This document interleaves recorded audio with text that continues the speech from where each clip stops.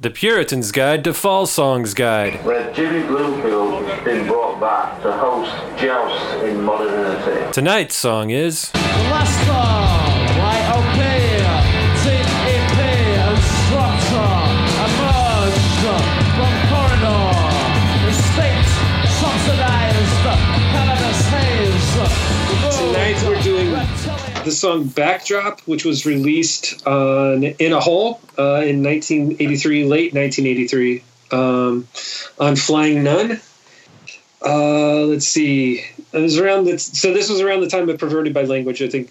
So that was released in 83. I can't remember if it was if they were on tour for Perverted by Language or if it was before then. They had recorded Room to Live like weeks before the Australia-New Zealand tour. Oh, okay. All right.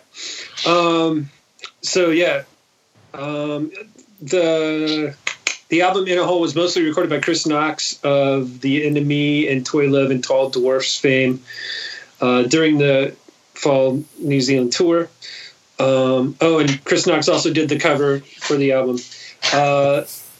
The album started showing up in the UK because it was supposed to only be in New Zealand. It started showing up in the UK, which pissed Mark off. So he asked that exports be stopped so none could be sent to the UK anymore from New Zealand via Flying Nun. So basically this made the album in the UK like rare and expensive, and it put Flying Nun in a bad spot because it was selling really well, and it almost caused basically Flying Nun to fold, and it wasn't released officially in the UK, I don't think, until 2001 on CD, or maybe the late 90s, I think, something like that. So 97. So yeah, 97. So there you go. And so to talk about Backdrop, we have Ryan in, who also chose the song. I guess I should say there's several versions on YouTube. Like there's one in Manchester, one from Manchester in 82, one from Reykjavik in 82. And there was another one. But so yeah, it was played for about a year, basically, Backdrop was. And it never made it onto a studio album, which what makes this all very interesting. So anyway, Ryan's our guest, and he's going to start us off on the discussion of Backdrop. Why did you pick this one? This is my favorite fall song, and I don't think they were ever better than that lineup. It's like a continuation of the Hex Induction Hour kind of sound, but it's a very dynamic version of that, and this whole period of the fall fascinates me. What was going on after Hex Induction Hour, where they decided to do Room to Live? Yeah. So the lineup we're talking about here, we're talking about Craig Scanlon, Mark Riley, Stephen Paul Hanley, and Carl Burns, right? Yeah. Okay. Yeah, it's all five, right? It's the five plus Mark. Okay. And the double drummer lineup. And so that's basically the lineup that had been around since Slates, I think. Does that sound right? Yeah. Paul Hanley in there? Yeah. Correct. A very prolific period of the band, for sure. You know, they're cranking out a lot of music, and I is that part of the reason one of the reasons you like this era of the band so much, just because of the breadth of material they put out? Yeah. I think like Slates and Hex Induction Hour are my two favorite fall records. So it seems like they had a lot of material backed up at that point. Their live shows they were doing prior to recording Room to Live, they were doing, let's see, what did I have here? They were already doing Tempo House, Wings, Drago's Guilt. They had Backdrop. They had a few other songs that have shown up on reissues that were only ever done live. It seems strange to me that after, just months after Hex Induction Hour came out, they recorded Room to Live. and Mark pointedly only brought in a few members of the band at a time to record songs that they hadn't written yet. And it seems I guess it's like the end of the Mark Riley period, and I think he only played on like 2 songs on Room to Live, so it seems like he was getting shut out of things. So that's probably why there was never a studio version of Backdrop. They kept playing it for like a year after Mark Riley was out of the band, but never got to it in the studio, as far as we know. And it was they would play this first at a lot of shows, right? Sort of opening things up and just stretching it out for, a long time, minutes on end. Yeah. Yeah, I think the longest version that I found was the one from Reykjavik. It's like 12 and a half minutes or something like that. Yeah. I think that version's on, God, I can't remember what it's called, but it's the Azure by Gaju something. Yes. Live album. Yeah. So, and yeah, I read somewhere that it was usually at the beginning, but it just so happened that the night they played it in New Zealand and it was recorded, they played it at the very end of the show. Yeah. Like for the first time ever. So, yeah. Yeah. I think you'd maybe not want to put it in the middle of a set. Not with that keyboard solo anyway. Yeah. That's a bathroom break song. Yeah.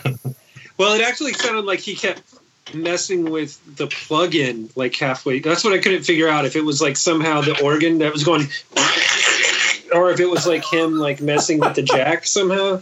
Like it does it quite a bit during that song. I'm just like, ow, that's painful. Man. That's the way he plays the organ. Yeah, just like just smacking the jack, as they say. Sure. So where did you come across Fall in a Hole for the first time around? Were you already a Fall fan by the time you got around to that record? Of course. No, it was the first Fall record I heard.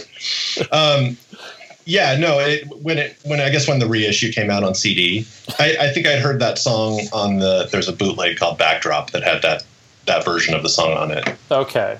I think I'd found that online.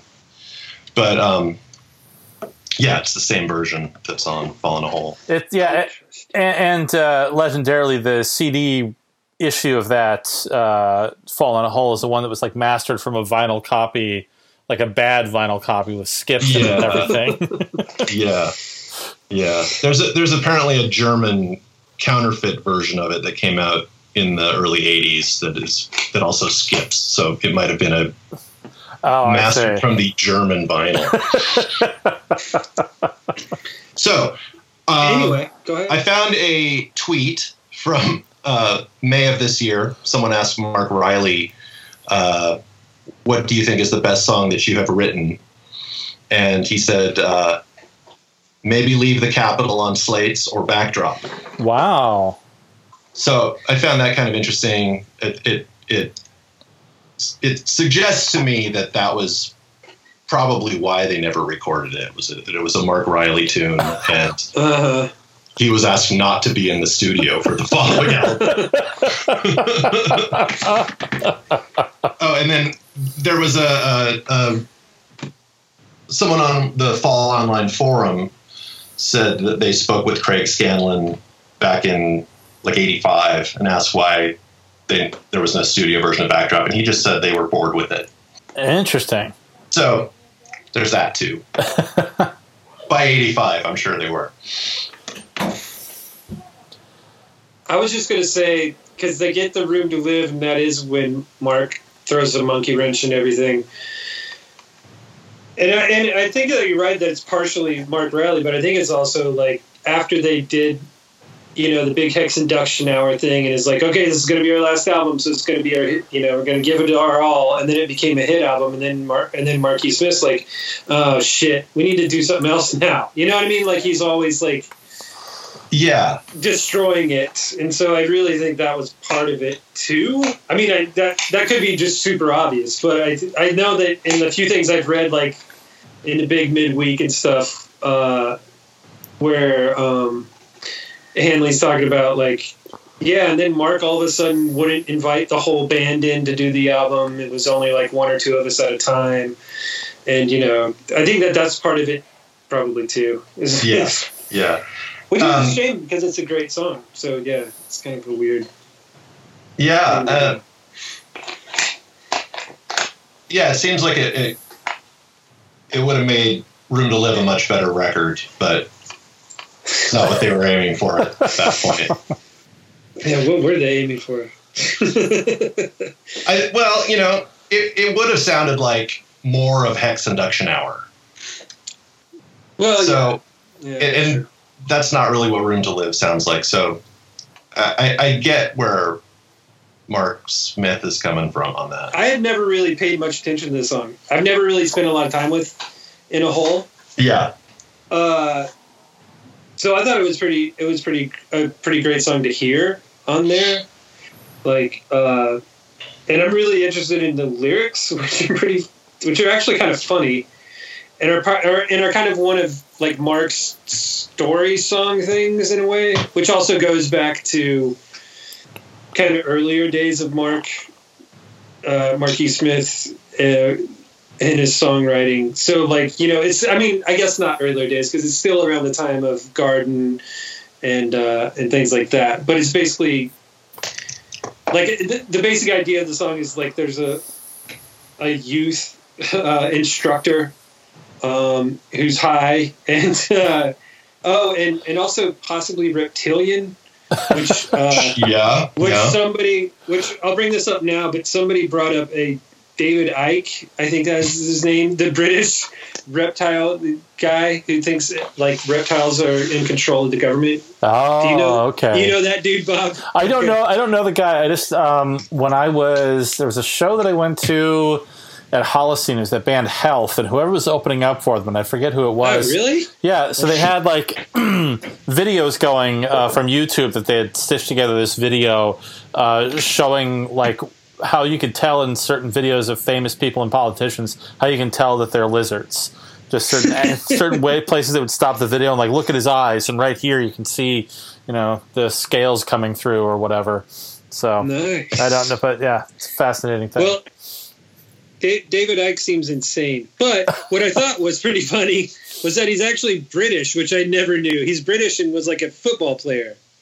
And was a sports announcer for a long time. Oh wow! And then like around 1989, felt like something was following him, or like he had a bad presence around him, or something. And then like somehow started writing books about how some people are reptiles. Have we talked about this guy before? This is sounding a little familiar. I think we've talked about a lot of like horror writers before on here, but. So Ike is more of like more of a real life conspiracy theorist, yeah. Yeah, conspiracy theorist. There's also the guy from High on Fire, like a couple of albums ago, was talking about how he was reading a bunch of David Icke, and that's what the lyrics are based on for like not like the album 2 albums ago or something. So it was just like, oh, that strangely makes a lot of sense. Anyway, I just brought him up. But what happens, it's because I thought that was funny. But what happens in the song is basically you've got this sort of youth, what is it? Oh, the Youth Opportunities Program. So in England, instructor. Mm. And then it switches to like these weird things in the north of England in like 1600s. So he keeps talking about how the backdrop is switching. So it's like a time travel monologue in a way while this guy's high, basically. Yes. But then at the end of the song, they all kind of fuse into a stinking morass of flesh. As they across the timelines, yes. As they tend to do in all songs. Yeah. Yes. But I just thought it was really... So, yeah, I thought that was pretty interesting because it's a very Marky Smith sort of thing.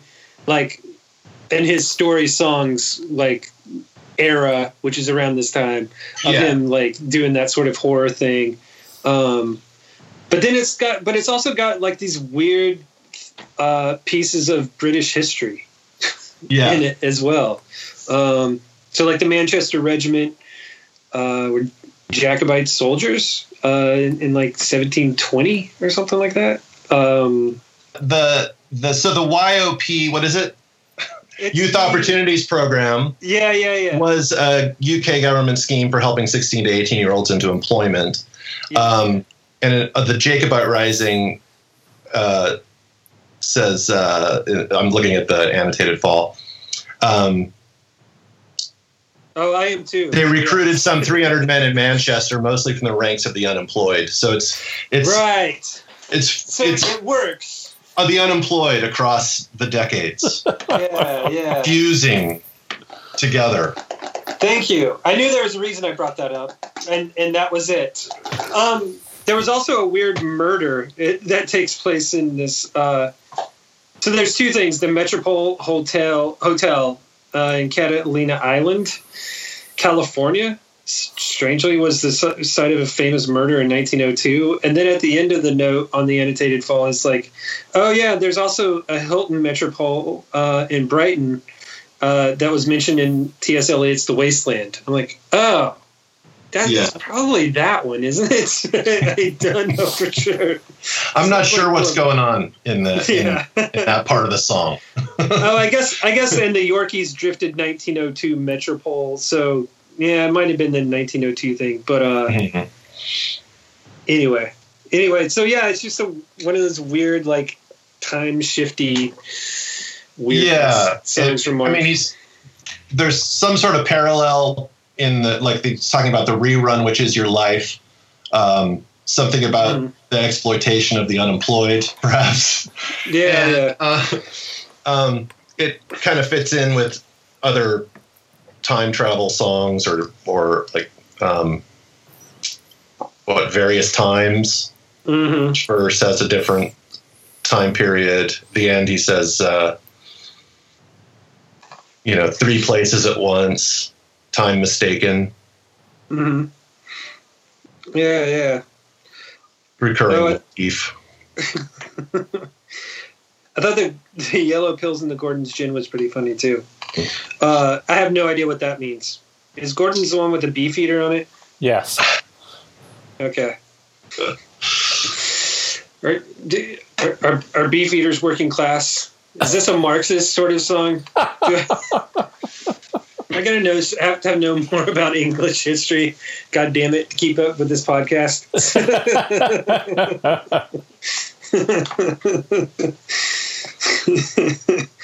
I was also gonna say, like, this album or this song is definitely, like, I know we've said this 100 times, like, we all like it, but it's definitely like a rock song. Like, they, and it's definitely of the rock song ilk where they do the thing where they rock for a while and then it all cuts out. Yeah, it all cuts out and he talks through a chorus or verse or something, and then they go back to rocking. So I don't know. Yeah, it's got some good dynamics. It's got some nice breakdowns. Yeah, that was what they did during this time period, I think, is more like rock, not rock for a while. And then, like, when they get in the poppier element era, it's more like 2 parts to the song. So, like, it might be loud, soft, but it's 2 parts to the song, no matter what it is. So you got an A and a B going constantly. So when Brix comes in, she brings in the B part, I guess. I don't know. Maybe.